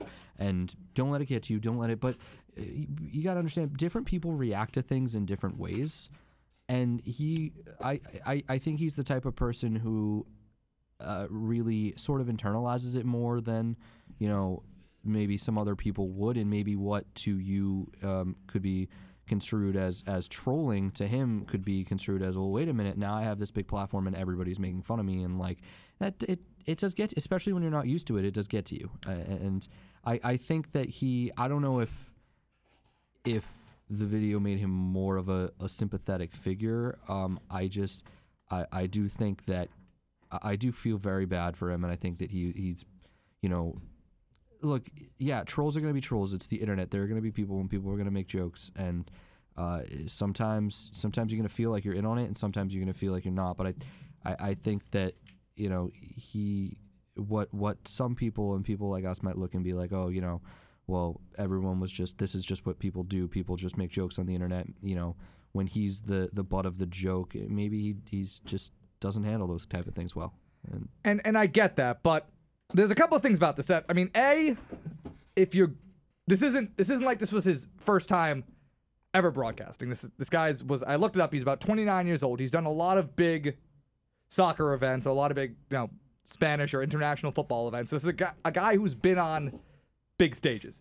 He's been. I don't know if he spoke English in those broadcasts, spoke Spanish, but if you're going to be on a big platform like this, and you're going to broadcast, and you're going to put yourself in the public eye, if you don't do well, which he didn't do well, then you need to be able to take the criticism. And I'm not saying that people should be hateful or really get mad at you, but I mean, I wasn't seeing anything like that. I really wasn't seeing people go out being like, oh, go home, sir, like, go back to Mexico, like, stuff like, it wasn't getting to a hateful point. It was just people were just like, haha. I think that definitely happened, because, again, it's the internet. It's the internet.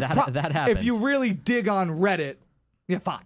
But it wasn't, at least I wasn't seeing it getting super hateful. And once again, if you're going to be in a profession where you're in the public eye and you're giving public opinion, you need to understand, you need to be able to take that. Like, if I say something stupid on here, or I mess something up, and I wish I had the kind of following where people would actually get on me if I did something. But like last week, if I said something stupid about Ezekiel Elliott, you and Josh would talk to me about it all week.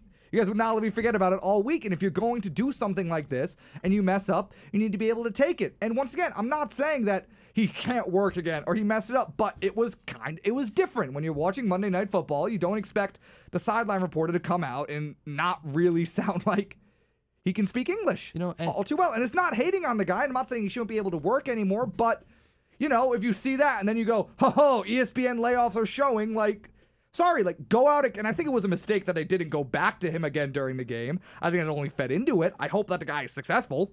Or at least I did. Maybe my feelings have changed now, but I don't know. Then the proper thing, the right thing to do isn't nextly to come out and basically say, kind of come out and call everybody a xenophobe and talk about 9/11 as to why people shouldn't. I don't think just go. I don't think he was trying to say everybody making fun of me is a racist. I think he was trying to explain what he was trying to say on the broadcast. And now my first thought watching that broadcast was, did they not have a script? Does he have to write his own story? I don't know how that works. Right. And I'm assuming from this, maybe he had to write his own story.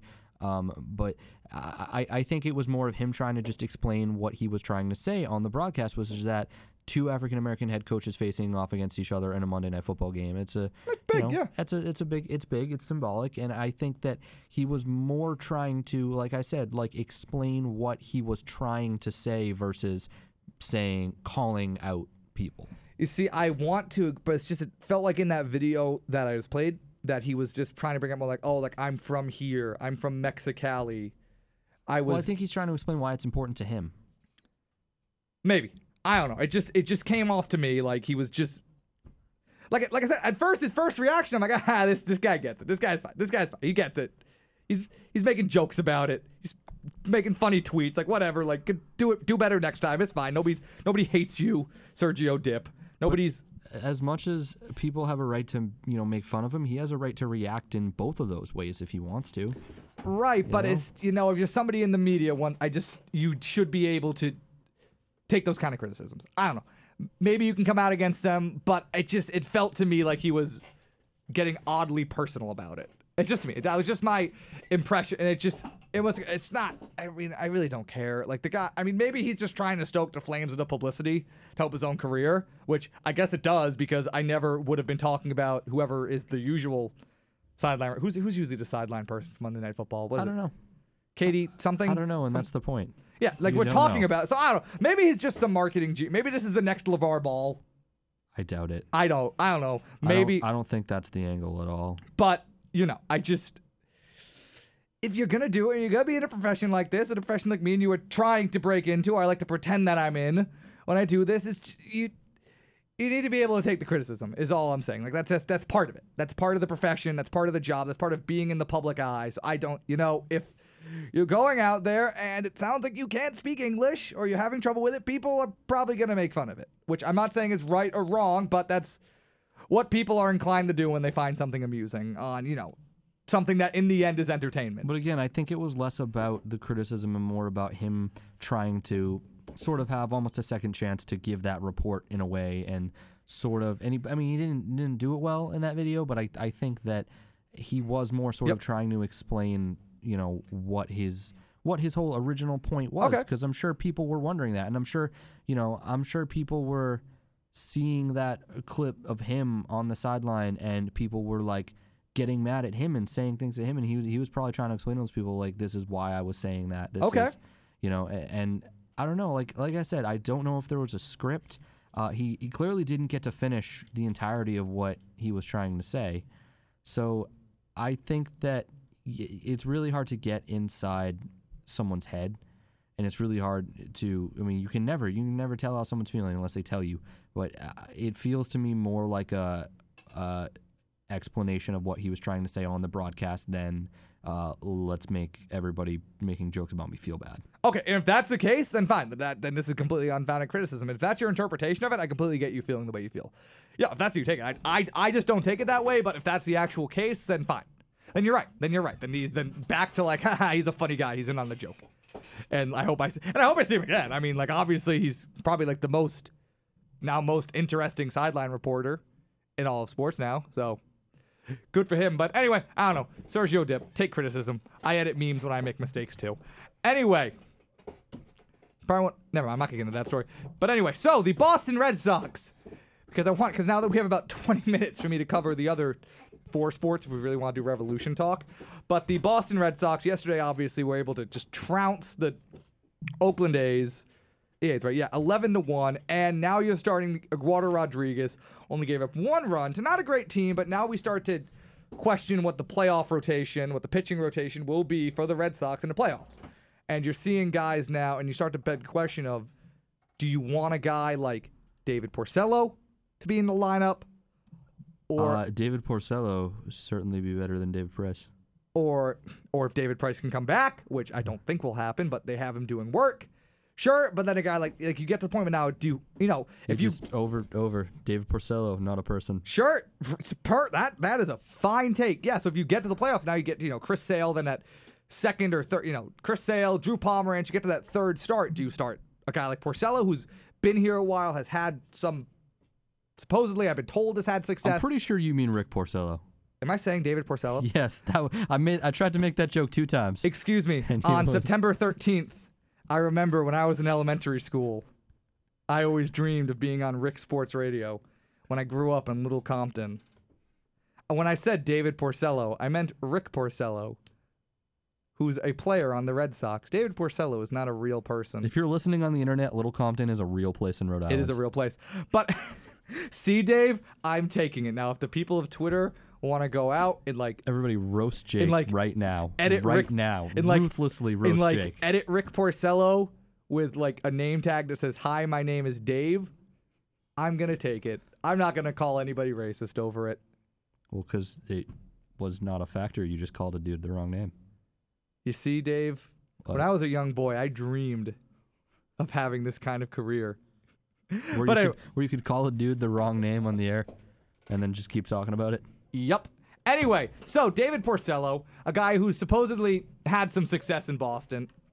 Supposedly, because it doesn't exist. I've been told he's had success. So no, you get to that third, fourth playoff game. Do you start him, or do you start a guy like Doug Fister, who I'm really glad Josh Percy isn't in the room right now, but a guy like Doug Fister, a guy like Eduardo Rodriguez, who are the guys you go to now? Do you just want Rick Porcello completely out of the lineup because Dave has been terrible? He really has not been good at all this year. He's had stretches where people claim he's been good, but once again, I don't see it because maybe Dave doesn't exist. But what do you do for the rotation in the playoffs? And you kind of almost have to fear that if you're like me and you think, no, let's go with these guys who've actually been good, like I don't know, Drew Fister, Emmanuel Rodriguez. You almost fear that, Can you please start calling people their right names? Manager Fester. You're gonna get like far enough down on the roster that you're gonna say a name that I'm not gonna recognize as wrong. Like, is Manager Fester going to instead, like he does a lot of the time, like when he goes with guys like Brooke Holt over maybe guys who the team has traded for, or goes with guys like a good, or I'm getting over this bit is over. Yeah. When he goes with guys like Abad over a guy like Addison Reed, like you almost fear that Farrell is just going to do what he always does, but he seems to go with the veterans that he trusts instead of the guys who are actually performing. Yeah, and I think you sort of need to ride the hot hand in this situation, especially heading into the playoffs. And I agree with that, but you have that in the back of your head that Farrell will be like, oh no, like Rick Porcello is, one of my guys, and that's probably what he's gonna do. I'm not saying he's gonna do the right thing. Right, which is the point that we're at with this guy. So you go, well, yeah, I mean, he's not gonna do the right thing with a bad boy Red Sox. Like we don't do what you want. Huh? I sit here with my toothpick in my mouth and my leather jacket, and I flare it at you when you tell me to start guys who have lower ERAs in the playoffs. No, sir. Porcello had a Cy Young. Do you hear me? Whatever tough guys say. That's true. I don't know if that's Cy Young winner. I don't know if that's how tough guys would describe a Cy Young winner. But yeah, so I'm also kind of upset that whatever the sanctions or whatever the punishment is for the bad boy Red Sox for what they did hasn't come down yet, because that was going to be a solid 10, 15 minutes of content maybe. But that still hasn't come down. So thanks, Rob Manfred. I think you have some time. Hopefully it comes down in the next 15 minutes, which it won't, because I have something that I want to talk about. That once again, I'm letting myself buy into the hype again. Is we're going to transition completely away from the Red Sox. Is that the Celtics obviously have won after all the moves they've made, trading for Kyrie, yada yada yada. You know the whole story. They have. Unless you're a first-time listener, then welcome to the Stadium Experience with Jake Elmsley, Wednesdays 4 to 6 p.m. They know what time it is they're listening. The Celtics have... Maybe they just tuned in. He's like, hey, I hope this is going on for another 2 hours. I got to drive around this 2-mile radius around Rick for the next 2 hours. I'm an Uber driver I'm an Uber driver on house arrest. So I got to operate in a very, very narrow vicinity. But anyway... The Celtics have one roster spot left, and a guy who has mystified me, stolen my heart, absolutely just kept me awake at night thinking of him. Andrew Bogut has passed, I believe it was his physical. He's been cleared by doctors to play, and there are 4 teams who are rumored to be kind of involved trying to bring him in. He's a guy who would probably play for a team on a vet minimum or some sort of exception. And one of the teams that's in the mix for that is the Celtics, who after trading Ante Zizic and kind of even before that have a dearth of bigs. They don't not a dearth. They have the opposite. They're small at the big positions. I mean, they have Horford, you have Morris who can maybe be a 4, then you have short at the tall positions. Exactly, or maybe Baines. Damn it, I did it again. I got to make a whole other Twitter video. Baines is another guy, but outside of that, they don't have a lot of bigs. So especially with Tony Allen being off the market, who is a guy people were talking about. He's not a big, but he's somebody who could have kind of really solidified that defensive 2 position for them. Andrew Bogut, and this isn't just me talking about my fanaticism with this man, apparently, that I had at the trade deadline last year. He is a guy who could fit onto this roster as it's constructed as, a third big man off the bench who could give this team, 10, maybe 15 minutes a game. Yeah. Man, if you can sign him for the veteran minimum, do it. Yeah, and I agree with that because he's a guy who, you saw him his day was with Golden State. He's a big man who, he's not, obviously he's not a slam down rim protector, but he can do it. He can rebound a little bit, and he's a guy who can pass. He's a guy who knows how to operate, and like in Golden State, kind of a pass-happy system where everybody needs to be able to move the ball, and those are the kind of players that Brad Stevens likes. So, that's a guy who I could see this team going out, bringing in, and filling that last roster spot that they're trying to fill. So hopefully that happens, because at this point, I really need my Celtics Andrew Bogut jersey. Like, I need that like I need air at this point. I really, after all that, I told myself I wasn't going to buy into the hype this time, that I've been lied to and hurt by this man too many times before, but like a lot of people, I just keep coming back to Andrew Bogut. I think he's one of those guys that, yeah, he can give you enough, and he's going to be at his best on a team like the Celtics that are going to be a playoff team. Look, he's not gonna start. He's not gonna start on any team, I don't think, at this point. No, but he could give them what they need. But he can provide the Celtics a little boost off the bench, and I think that's what they need at this point. Yeah, and they need that big. They need just a last big man. Yeah, they do. I agree completely. They need big men. They need one more guy who can come. But anyway, with all that out of the way, it's the time of day, once again, where I bid you all adieu. You've been listening to The Stadium Experience with Jake Elmsley. Thank you to Dave. Thank you to Josh Percy. Thank you for Job Goddard for calling in. Another Twitter video. Anyway, this has been a Stadium Experience with Jake Elmsley. If you enjoyed the episode, you want to listen to it again, you want to catch some parts you missed, don't be afraid to check out the official Stadium Experience SoundCloud or download it on the official Stadium Experience iTunes. Anyway, once again, this has been the Stadium Experience with Jake Elmsley on 90.7 WXIN. We will be back next week, Wednesday, 4 to 6 p.m. to discuss whatever it is that happens. Anyway, though, thank you for listening, and spay and neuter your pets. Bye.